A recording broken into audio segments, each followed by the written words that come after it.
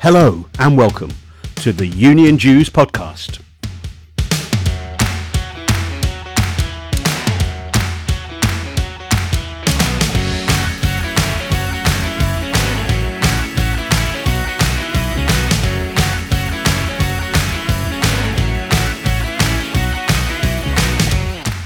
Yes, hello and welcome. Hope you're all safe and well. In this episode, we've got Andrew Pakes telling us all about Prospect's root and branch rebranding exercise.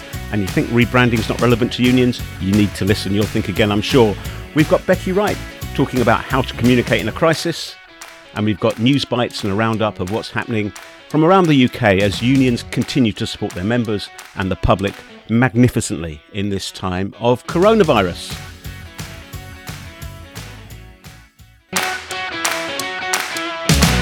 First up this week, though, I want to give a big shout out to the trade union movement in general in Britain and overseas as well, but particularly here in the UK. It's been a standout performance over COVID. Standout performance. You know, when unions need to step up to the mark, my goodness, haven't we done ourselves proud in terms of engaging with our members, protecting our members, forming public policy, making sure the things that are important to keep the country going and to get the country to a stage of recovery are going to happen. A couple of stats that came my way in this past week. Chart Society of Physiotherapy, representing 59,000 physiotherapists, 55% opening rate for emails that head office has sent out to members. That's normally about 30%. So that level of engagement, the union message cutting through, clearly important. Over 200,000 visits to their website. 200,000 visits to their website for a union of 59,000 people shows that the CSP has got it right in terms of how it engages with members who need information, who need support. National Education Union, they're talking about a 5-figure increase in membership. 5 figures, more than 10,000 increase. 800 new reps as a result of this. One of their assistant general secretaries said on a webinar I was on earlier this week that and he put all sorts of caveats around this, but I know what he meant when he said it. He said we've had a good crisis in the sense that members clearly feel secure, they feel protected, they feel engaged with. So, unions are at the forefront of keeping this country together, at the forefront of looking after the interests of working people, forefront of public policy.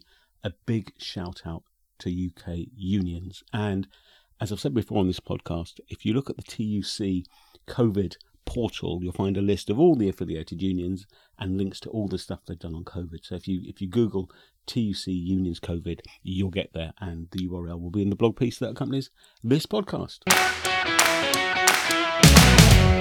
Now, in the week that's just gone, we've seen the now traditional annual National Postie Day, the day on which we set aside to recognise the contribution that postal workers make to our economy. They are, of course, vital parts of the key worker contingent in the current COVID crisis. And it's therefore kind of funny that their employer, the largest employer of postal workers in the country, Royal Mail, has decided unilaterally to cut Saturday deliveries. Now, Royal Mail have said this is because they've got terrible shortages, people off staff, people off sick or self-isolating or whatever. They've said it's just a temporary measure. But if the company was acting in good faith, then why did it not talk to the recognised union, the Communication Workers Union, of course? Now, this has caused great consternation and anger amongst union reps, as you could well imagine. Taken from a CW Facebook Live broadcast last week, here's their Deputy General Secretary, Terry Pullinger. It really is chaos here. It's industrial vandalism. I've said that before. Whether they're lashing out, whether there's this, I don't know what the reason is for it, but it doesn't make sense. It won't work operationally, cooperation. They will not, all the goodwill that has been enabling us to deliver this great public service through this crisis. And when you think of that, our members on the front line here, put themselves in harm's way to do this, and this is the gratitude they get back from their employer. But just trying to deliver this massive operational change in the way they are, goodwill will evaporate from all of our members, I know that. And they will see this is going to be extremely difficult. Equally, of course, our union is sitting there with a yes vote for industrial action in defence of our members in this great public service. The only reason we haven't enacted that is because we immediately realised that our nation would need us and that our members would be crucial to keeping the nation connected. And we agreed with the employer that we wouldn't take any industrial action if they stepped back from any aggressive attempts to impose their plan. This is clearly one of them. This nonsense that they're doing it to ease the pressure of our members is complete nonsense. They are deliberately, as they imagine or they think we're coming out of this pandemic, they're starting to instigate their plans, and this won't be temporary. This will be their position going forward. And if they succeed in that, not only do we lose a day off the USO, but we stand to lose 20,000 of our workers as well. Well, I completely get what Terry's saying there. If this was an employer acting in good faith, you would expect there to be a level of dialogue, transparency, openness. You would know where the red lines were. You would know what would upset people. You would know what would cause offence. You know what would set hairs running. However, the good news is that within 24 hours there had been discussions between the senior leadership of the union, Dave Ward, General Secretary, and the DGS, Terry Pullinger, and the regulator, the government, even with Rico Back, Royal Mail's chief executive, who is notoriously unwilling to engage directly with the union. And they'd got all the reassurances they needed with regards to their members' terms and conditions. So, two ways of looking at this, I guess, aren't there? Was it a try-on? Was it a management try-on to see if they could kind of get away with it? Well, if it was, they've been pushed back very firmly. Or was it just was it more cock-up than conspiracy? Basically, just an accident. The fact that the senior stakeholders made themselves available, engaged in dialogue, that's clearly a really good thing. And it does suggest that maybe this was not the malevolent act that Terry Pullinger feared it was in that Facebook Live broadcast.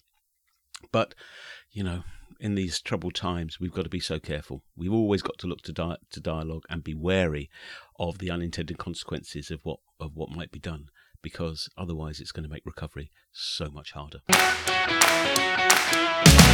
The COVID crisis, of course, brings many, many challenges for unions and our members. And one of them is making sure that the various government schemes to protect income and jobs during this period are working properly and not to the detriment, intended or otherwise, of the people they're supposed to assist. So I was really interested to see that the Scottish Trade Union Congress, the STUC, launched a thing that they called Payday Check. It coincided with the last Friday in April. Last Friday of the month is, of course, payday for many people, whether they're paid monthly, weekly, fortnightly, 4-weekly, whatever. And it was also the first day on which many people who have been furloughed under the coronavirus job retention scheme will have received will have been paid for the first time. Of course, it's the employer who gets the 80% of the pay back from government to subsidise them paying their workforce. But the key thing that the STUC was saying was, look, we're in new territory here. It's illegal to make deductions from anyone's pay unless they've been clearly communicated and agreed or justified by some other legal means. So it's really important for people to check their pay slips, check they're getting paid the right amount.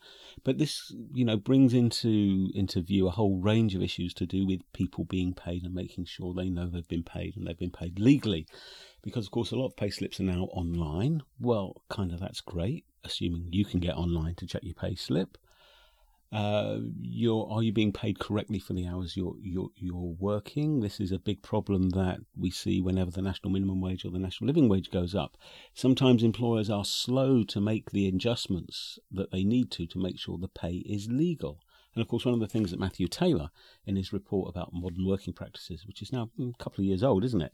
One of the points he made is it's really important for people to have clarity about how many hours they've worked and what they've been paid for it, so they can make sure that they're paid within the realms of what is legal. So kudos to the STUC, a really good initiative, really timely, really important. And in a couple of weeks, we're going to see the Low Pay Commission's annual report on non-compliance with the national minimum wage, national living wage. And I think that will reinforce the message that it's really, really important for people to not only have the information readily available about what their employer says they're paying them and what the hours are that are represented by that, but there's good enforcement as well. But now to our featured guest for this episode. It was a great pleasure, as always, to spend some time talking with Andrew. about a variety of subjects. We started off looking at rebranding. Prospect has just finished a big rebranding exercise. Now, if you think this is something that's kind of not relevant for unions, let me put this to you, right? We want both our members and the rest of the world to know what we're about, don't we? Yeah. That good work is important, collectivism and community spirit is more important than undiluted and uncaring individualism, that workers are entitled to health, safety, fair pay, job security, that, we get things done, we give people a voice. All these are very positive things that we want the world to know about. But we need people to get this as easily as possible. We just don't have the time or resources to engage every individual in debate about what we do and how we do it. So branding, I think, for the trade union movement can provide that quick link and give us greater reach. That's the starting point, I think, for the conversation. But we didn't just talk about branding, because a couple of months ago, Andrew put out a real kind of call to arms. As lockdown was announced, and obviously it's changing the whole way in which we live our lives, at least for the time being, then he said, okay, what are the ideas that are out there? How are we going to get through this? Send me your ideas, he said. And I was keen to talk to him about what response he got to that. Here he is. Well, now it's my pleasure, listeners, to welcome to the Union Juice podcast, Andrew Pakes. Andrew, hello. Hello, Simon. Hope you're well. I am indeed. I hope you are surviving lockdown and COVID and so on well enough. Listeners, I should explain that for those who don't know, that Andrew is the director of communications and research, and is it and policy as well at Prospect? I will take communications and research. That feels greedy enough a title as it is. Well, I'm delighted that Andrew's accepted the invitation to come onto the show, which was issued before COVID kind of spilled over everything, because Prospect have recently undergone a sort of root and branch rebranding exercise, and I believe that branding is very important in terms of public recognition of trade unions and how trade unions feel about themselves. So I'm really interested, Andrew, to find out why it was that Prospect, which by any measure has to be regarded as a successful union, why it felt necessary to rebrand, how you went about doing it. What were there any surprises along the way? Anything that worked particularly well or not as well as you hoped? Yeah, well, firstly, thank you for inviting me on. I know it's all of us are learning to work in different ways. So I'm coming to you live from my comfiest brown armchair in our back room, having found that to be a good place to do some of these conversations with you.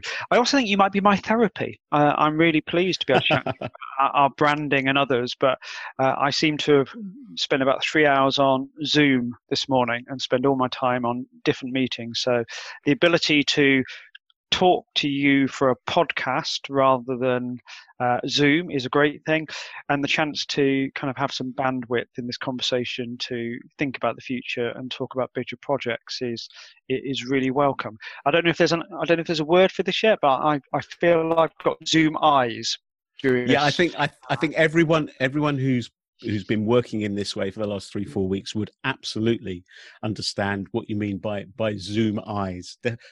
Definitely, and I kind of think that Zoom eyes becomes a greater problem the more advanced in years one is. Not that either of us are particularly advanced, I hasten to add. But I find when I've been, my Zoom eyes means that my eyes feel like they're out on stalks and I can't refocus, and it takes quite a while to get over it. Yeah, and I think the real challenge for us at the moment working like this is that for us as a union, that we might be working from home, but demand has not gone down. We've got an increase in calls to our call centre. We've got more people viewing our advice pages online than ever before, and we might come on to talk about this. Our Prospect Live, our webinars and live events we've got greater level of engagement. So we're running into the wind faster than ever, but doing it remotely in new ways. And what that means is you don't really have time to reflect on things very much. We're dealing with the here and now rather than some of the bigger picture items, which I think is a good start for why do we bother doing this branding? Because branding isn't always top of the trade union list of demands. I've never seen a placard that says, what do we want? A new brand and better logo. That has never taken to the streets of Embankment. But actually, it's important to us in terms of our DNA. When I joined Prospect, came back into work for a union again, it was just at the start of the new life for the Prospect family with the Bec2 sector coming into us, and us being, what we always say, one union, two brands. So the starting point was quite simple for us, which was how can, this is about doing our job better. So it wasn't about, some desire from up high that we needed a new lick of paint on the front door or on the website. It was more part of a bigger conversation with our national executive, with our branches and reps around what tools do we need to do to get across our values and to work with new people. Now, clearly the brand isn't all of that, but it is one part of it, and the branding project happened mostly in 2019. So that was 2.5, 3 years into the merger with the Bec2 sector. And what we wanted to do was create a shared family feel across our work whilst projecting and protecting both brands. So I think we tried to do something slightly different than some mergers in the past. We felt this was a coming together of minds between the creative industry and the Bec2 sector and our other sectors. We didn't feel there was a sudden need to, create some new name and rename both parts. We thought, the Bec2 is a name that's important in creative industries, so why can't we do a merger and keep that? So we wanted to work with the things that mattered to members and had some industrial muscle or relevance in those areas and put those two different bits together. The most important part of the rebrand to us was ensuring that we could create something that worked for Bec2 and Prospect and allowed us to tell our story in a very rapidly changing world of work. So our existing brands, our website and materials have served us well. We were doing good things as Bec2 and Prospect. In our first years of merger, we bucked the trend of of the union movement, and we'd seen a net growth in working members. So we were doing doing the right things in many ways, but we were also very much aware that the world of work was changing. Our brand, our products, how we communicated with people kind of came from a point before the tablet and iPad were commonplace. One of the challenges for us as a branding project was how to do this quickly, because we didn't want to spend lots of time and members' money on it, but equally how to do it at the right speed so that we could involve branches and members and our lay leadership in these conversations so that we all felt part of, we were all the storytellers rather than just being dreamt up by the comms department or something else. But that must have meant though that from the get-go, this wasn't top down or bottom up, but it was actually there was enthusiasm and a getting it and why it's important and relevant coming from the top down and from the bottom up, which creates a sort of positive momentum to go on to the next stage. Yeah, I think we had a mission that was shared across the union, which is, coming together as a new union. We wanted to forge the new story. In our Bec2 sector, we've got a significant number of freelancers and others who see the world of work changing very quickly. That's similarly impacting our members in other Prospect sectors. So our members experience change, know that our traditional values are important, but we've got to reach people in different ways. So this was part of how do we do that? So we took the mission, which is how do we create this new shared story for the union, with some evidence. So, at the time we started, around 70% of our members were joining online, either via the Prospect or Bec2 websites. It's now 80%. So just as consumer trends have changed with people shopping online, people wanting to access services in different ways or get hold of people in different, quicker ways, we kind of needed the brand and digital services to match the times.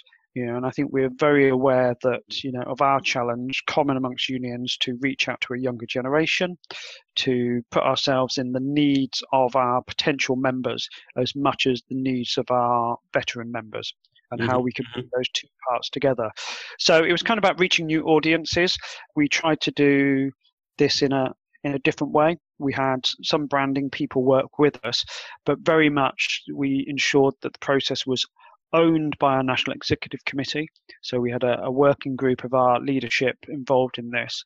And we took, one half of the project was really doing that, reflecting and learning with members about what's important to them about the union, which of our values speak to them.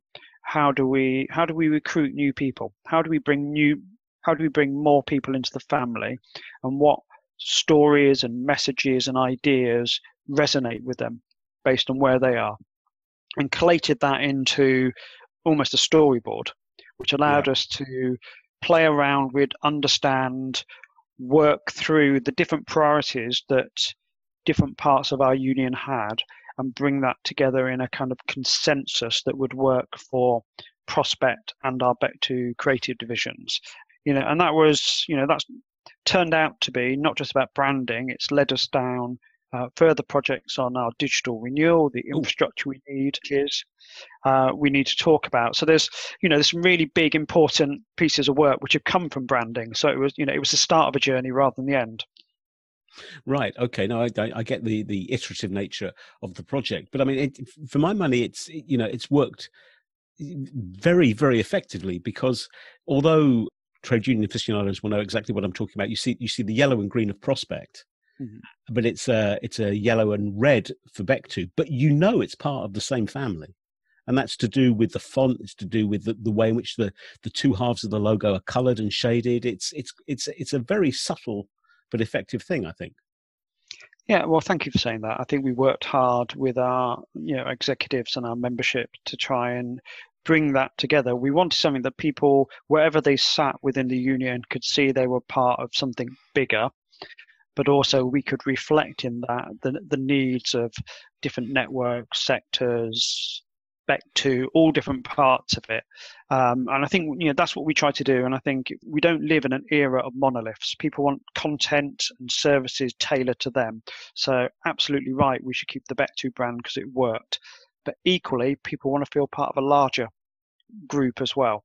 So we try to bring the two bits together, this larger vision around what Prospect is, and that great diverse set of membership, but also within that, the ability to speak to different sectors in an industry which connects with them.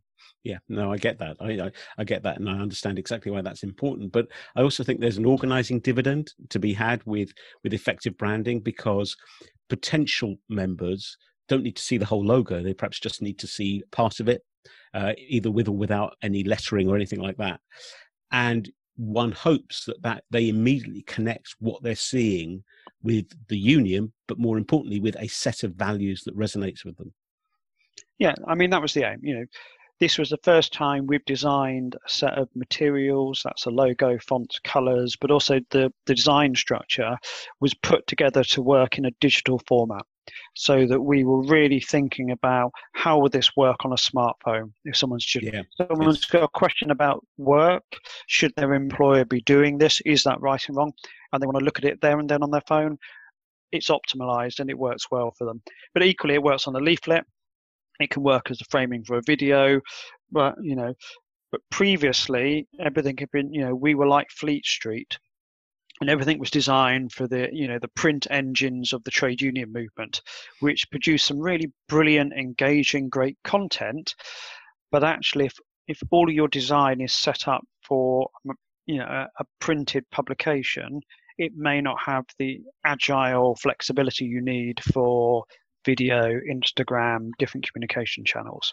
Well, I mean, regular listeners to this podcast will recall from our very first episode the stat that now the majority of the workforce are smartphone natives, or millennials, whatever description you want to use, and their expectations about life is that they work as well as the best of their smartphone apps. And we can't, as a movement, we can't be an analog oasis in a digital age. We have to, obviously we have people who are used to analog and feel more comfortable with it. We have to accommodate and work to their needs as well as the needs of people who are more inclined to the digital way of doing things. Yeah, and that remains one of the big challenges for us, and I think the movement as a whole, which is, we are heritage organisations, and we should always remember and understand where we've come from in terms of victories and successes we've had. But with that heritage also comes ways of working which may not be as agile or as fast paced as some of the more modern techniques. So we've got to learn how to blend those things. We've got a membership who increasingly want to find answers for themselves and go online and get it, or they want to speak to someone, or they want to create their own communities of interest in dealing with things. Now, you can view that two ways. You can view that either as, that's a real direct challenge to workplace democracy, the involvement of unions and structures, or you can view that as a complement. And how do we make these things work together? And we're definitely in the latter camp as a union.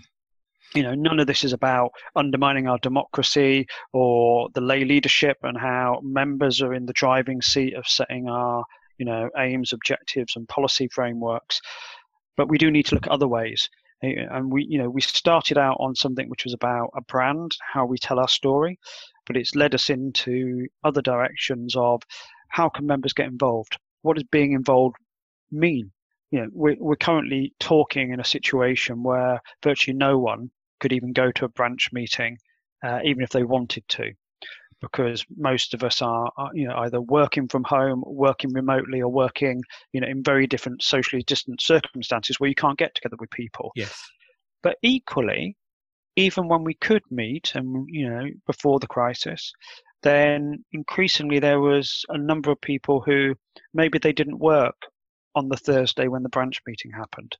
Yes, indeed. Or maybe their shift patterns were different, or maybe they were home working or working flexibly. Maybe going home a bit early to pick up their child was more important than coming to a union meeting. And that's not a value judgment on any decisions. It's just the pressures on people's everyday lives are changing. Yes, and work patterns are changing. Offices are becoming more diffuse. There's more work spread across different places. So, our building block as a movement has been on the workplace and the branch, and then building across to bigger union democracy. We know in many circumstances that's not the same anymore. So how do we develop mechanisms which protect and enhance democracy, but also provide other ways for people to get involved? And that's the kind of project work we're in now. How do we develop the infrastructure as a union which allows people to have a voice even if they can't attend the meeting? Yeah, and also so that their voice is properly weighed and the content is properly considered, because of course you can't prioritize one way of making a decision over another if you're going to have an equality of the way power is distributed in the union. I guess that's a fascinating task. Yeah, it's been brilliant. There's been some bumps along the way. Deadlines sometimes aren't met in all of this, but overall, I think we delivered a big project well. We've created a new look and feel, which is really important to how we think about ourselves as a union, has brought the different parts of the family together, and continues to give us some really nice, refreshed tools to work with members, recruit new members, and continue to build our power in the workplace. Many, many years ago, I had a discussion about union rationalisation with the late, great, in my view, Roger Poole, who was the Assistant General Secretary at NUPE. And of course, NUPE, yep. Cozy and Nalgo got together to form Unison, which at the time was just about the biggest union, certainly in the public sector, and for a while in the whole of the UK. And I said to Roger, what was the secret? How did you do it? And he said to me, the key thing was that it was agreed that all the iconography, all the old icons of the three unions would not feature in the new structure and would be put to one side, almost like archived almost. Was a similar sort of process necessary in prospect? We undertook we did take not quite on iconography, because I think both of the look and feel of both unions, their websites and others, were in need of a bit of a refresh anyway. So there was a sense of that. But actually, the first part of this project was we did focus groups with potential members, so people who weren't part of our union but could be if they were to join. So these were non-union members, to talk to them about what they expected of work, how they saw work and their hopes and fears. If they had a problem, how would they solve it? What do they think of the union offer? Was a union for them? We did work with branches. We did webinars and sessions with members. We tried a whole host of ways to pick and learn, from structured interviews to free-form discussions, because we wanted to make sure we heard what our existing members had to say about what they wanted to feel about their union. in terms of its look and feel. And we wanted to build on that to pull out the best bits of everything and see how we could mesh them together in what's our new look and feel. And I think spending a bit of that extra time in the early phase of this, listening, researching, playing back to people what they were telling us, was really important in building the trust to understand why we're doing this project. Yes, indeed. I understand that entirely.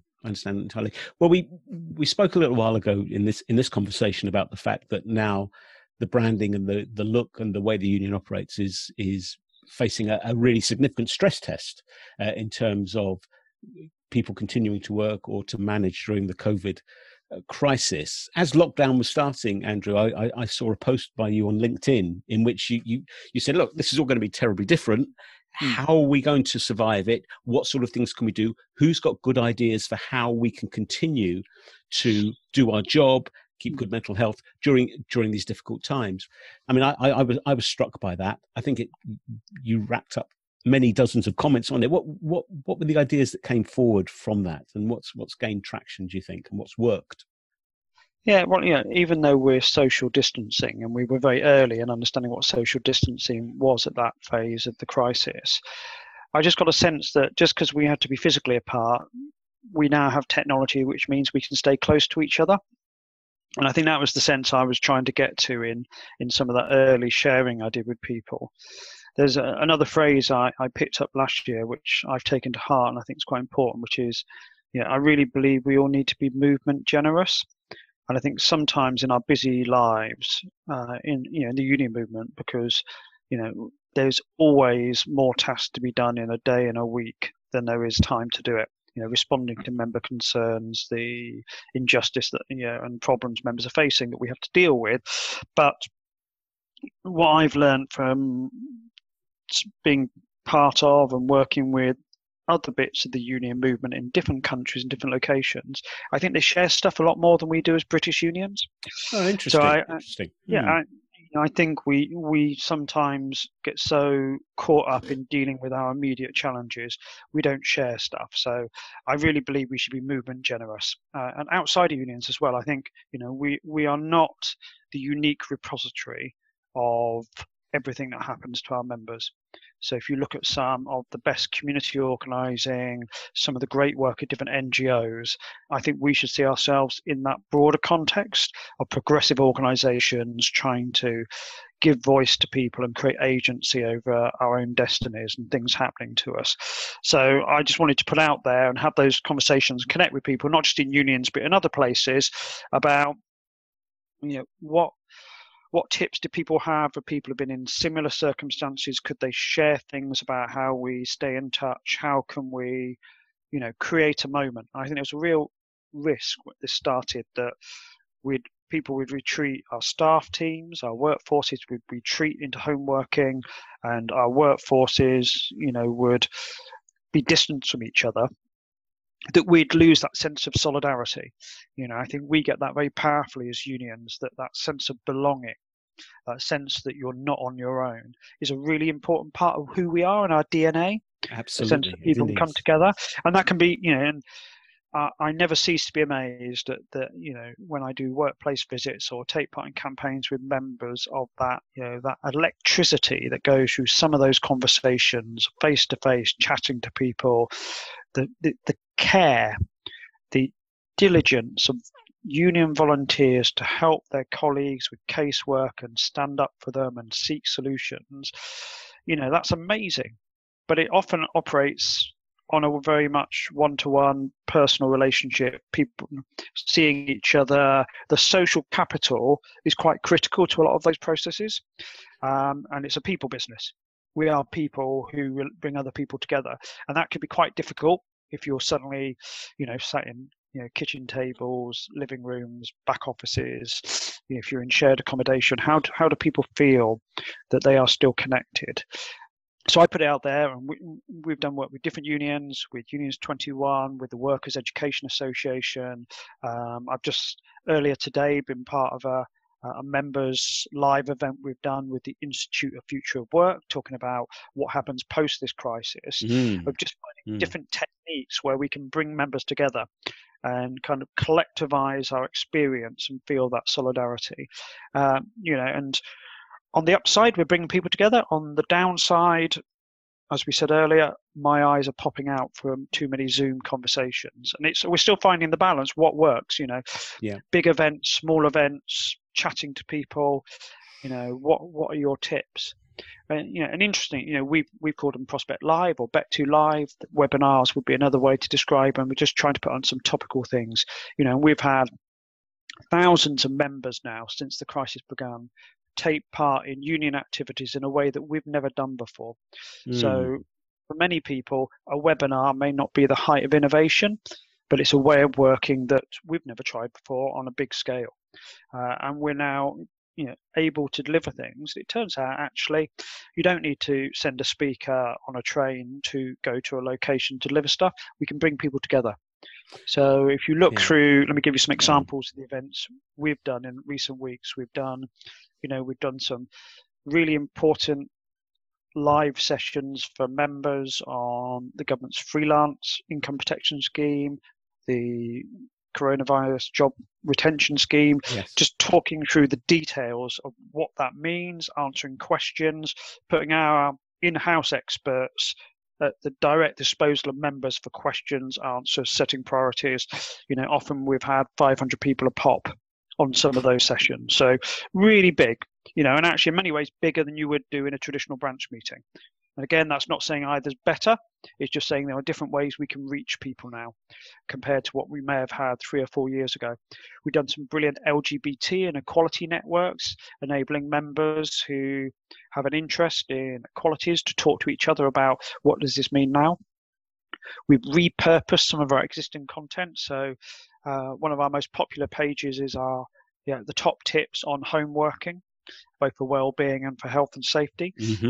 And actually some of our early sessions of how you stay together, how you make it work for you and your family and with colleagues were some of our most popular sessions. So I can imagine. Yes. Yeah, we've got a thing called Thought Exchange, which is like a live ranking survey software at the moment, which is currently asking members to engage on their top tips for balancing working from home with childcare. And we got, when I looked this morning, several hundred members giving tips and making suggestions on what each other's saying. So we can kind of crowdsource the real life of experience of our members and then craft that into materials we can share back with other members.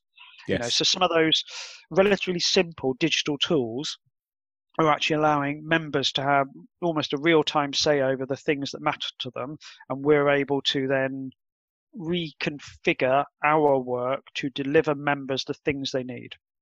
So clearly we're helping with negotiations and dealing with employers, but we're trying as best we can to make sure we are anchored in and listening to the needs of our members as they currently are, and then turning our content and turning our communications and engagement into something that actually serves that needs and helps to bring them together. Yeah, I have to say, I think the impact of COVID on member engagement, obviously the trade union movement, because that's where we're both rooted, but I'm sure for membership organisations generally, has been profound. And I think it has the potential to kind of radically reshape what the world looks like when it comes to engagement with members when we get back to some degree of normality. I'd say the other point that really struck me on this is that technology has been really important in bringing people together. But actually, technology is the means, it's not the end. And I think sometimes over the last few years, we've been obsessed with the technology and not with the purpose it can do. So actually what I found... Absolutely. It's true, isn't it? And what I found, what has really exhilarated me, what I found so empowering during this is not just unions, but the COVID aid groups, the WhatsApp group for streets, the way that neighbours and friends are creating networks to stay in touch with each other, to help out elderly or vulnerable friends or relatives get food, to just share some top tips. On my street, we swap lettuce seeds and tomato seeds, and we now have a secondary market in used jigsaws. But all of those things actually come to the sense that in all of this, it's almost like, even though we are further apart than we've been physically, it almost feels like this is an age of humanity that's coming back together. And I think that's the sense we've got to capture. Yeah, I think so. I mean, anyone who stood on their doorsteps or balconies on a Thursday evening at 8:00 and participated or witnessed the clap for carers thing, it is quite astonishing. The energy that you can feel in the air around you is phenomenal. But of course, what that translates into post-COVID is very much up for grabs, certainly. But I do take your point. The technology is not the thing. It's not the silver bullet. The kind of silver bullet, if you like, is the traffic that is going through that channel, the human interaction, and the determination to maintain human interaction despite the constrained circumstances. Yeah, and trade union organisers are the best organisers I've ever met anywhere I've been in the world, or and I've come across. And I think we've got to work out how we use that determination and organising ability to make sure we keep as much of this energy level about bringing people together, about humanity and values trumping economic decisions or some of the other bad stuff in this, and make sure they become the organising principles for securing the outcomes from this crisis. And so say all of us. The crazy thing is that on the one level, you could say there is more interaction with people than there is usually. As you say, you can get 50, 100, 150, even more people on say a mass Zoom call, and you can have a really high level of interaction, much more than you would at a branch meeting. Mm-hmm. And the nature of interaction is the normal stuff of human beings and human society. But actually, we are living in the most phenomenally unprecedented times, and who knows how these things will progress. Which is why it's important. I think that you and unions such as yours are thinking kind of as strategically as you can about not just meeting the needs of members now, but what that looks like going forward. Absolutely, and I think that's eyes always on the prize, and the prize is creating agency and power for working people through our members to have some control over the things that happen in their lives. And this, we're going through something which I don't think any of us could have imagined at Christmas 2019 compared to what's happened at Easter 2020. But we've got to use that organising drive we've got to help rebuild things coming out of this, so that we build on the best of the things we know bring people together and achieve justice. That's great. Andrew, thank you very much indeed for spending time with the Union Dues podcast. Stay safe and well, and perhaps we'll meet up on the other side and we can review how it's gone from this point forwards. We can rest our Zoom eyes and raise a real life pint together. Thank you very much, Simon. Good to see you're safe and well. Good. Take care. Thanks.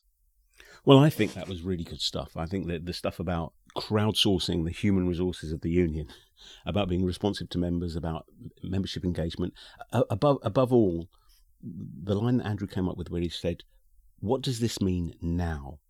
What do all the things we hold dear, all the things we're used to doing, what do they mean? How do they work now in these difficult set of circumstances, unprecedentedly difficult set of circumstances? So I'd welcome your views. What have you experienced in terms of rebranding exercises or the need for branding as whole? What's worked in this time of coronavirus in terms of keeping in touch? What hasn't worked so well? Tell me. UnionDues@makesyouthink.com. Tweet us at DuesUnion. Let us know. We'll get you on the show in a future episode and we can carry on the discussion. Now, Unions 21 are running a series of virtual masterclasses, all web-based, of course, as things must be at the present time. And the most recent one was about how you communicate in a crisis. I asked Unions 21 Director Becky Wright for her take on how the event went. So we've been doing a whole range of webinars, masterclasses for union staff on various aspects related to making the move over given the crisis. And today's session we've just had was on engaging members through the crisis. So how do you have effective messaging during this particular period of time? How do you make sure that your members know what the union position is? How do they feed back into the union position? And especially for unions with frontline workers, how do they make sure that members know the health and safety policies, the government guidance and how it relates to them, but also how do they shape it? Well, that's the challenge. What were the main takeaways? Well, that it's a challenge. I mean, I think it's been really interesting having the discussions on these Thursdays at 10 o'clock where we can kind of unpick some of it. And every session has given us some really good learning opportunities. And in this one, what I've really taken away is sort of two things. Is that, especially with what the CSPs, the Chartered Society of Physiotherapy, were saying, is that yes, this isn't business as usual in the sense that their traffic to their website has changed, their members they've gone from weekly emails to daily emails of members, and the content that members are looking for is slightly different, but that broadly they're doing the same sort of stuff, just more of it. So it's all of the sorts of actions and values that underpin their work is continuing as it always was. It just happens to be at a much more of a breakneck speed. And how, while nobody's perfect, it's really showing the importance of a whole team approach to all of this, and that the internal approach that a union takes is really, really important, making sure everybody is singing from the same hymn sheet, that the right hand knows what the left hand is doing, and just sort of being open to adaptations bit by bit.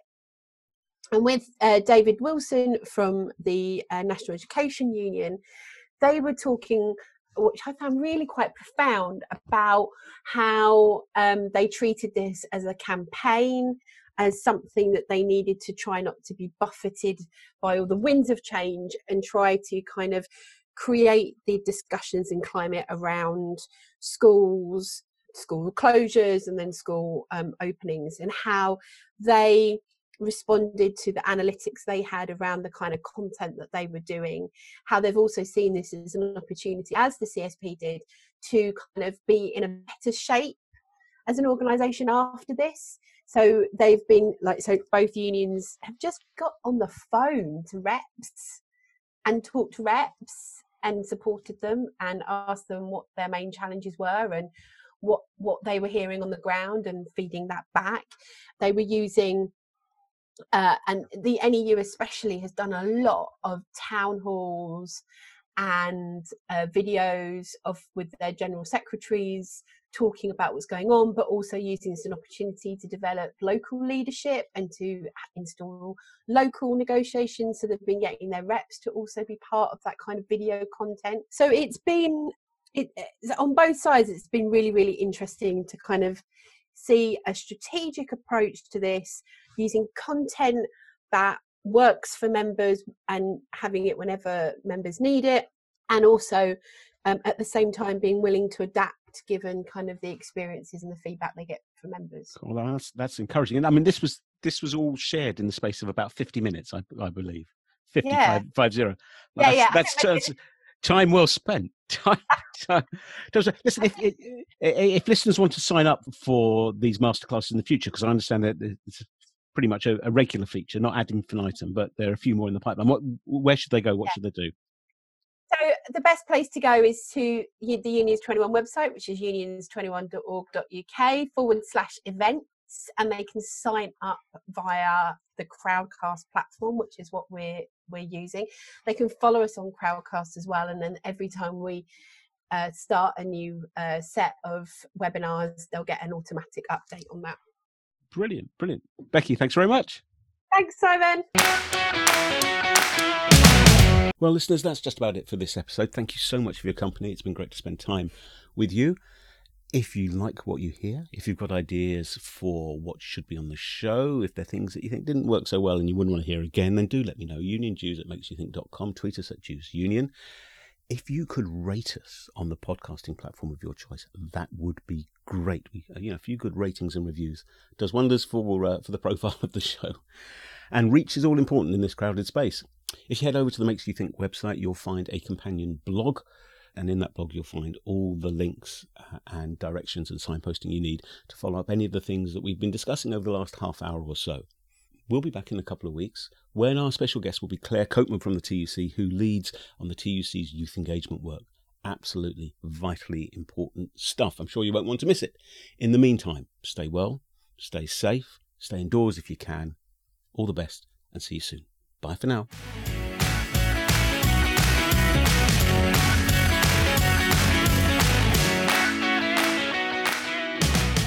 The Union Dues podcast is presented by me, Simon Sapper. It is a Makes You Think production.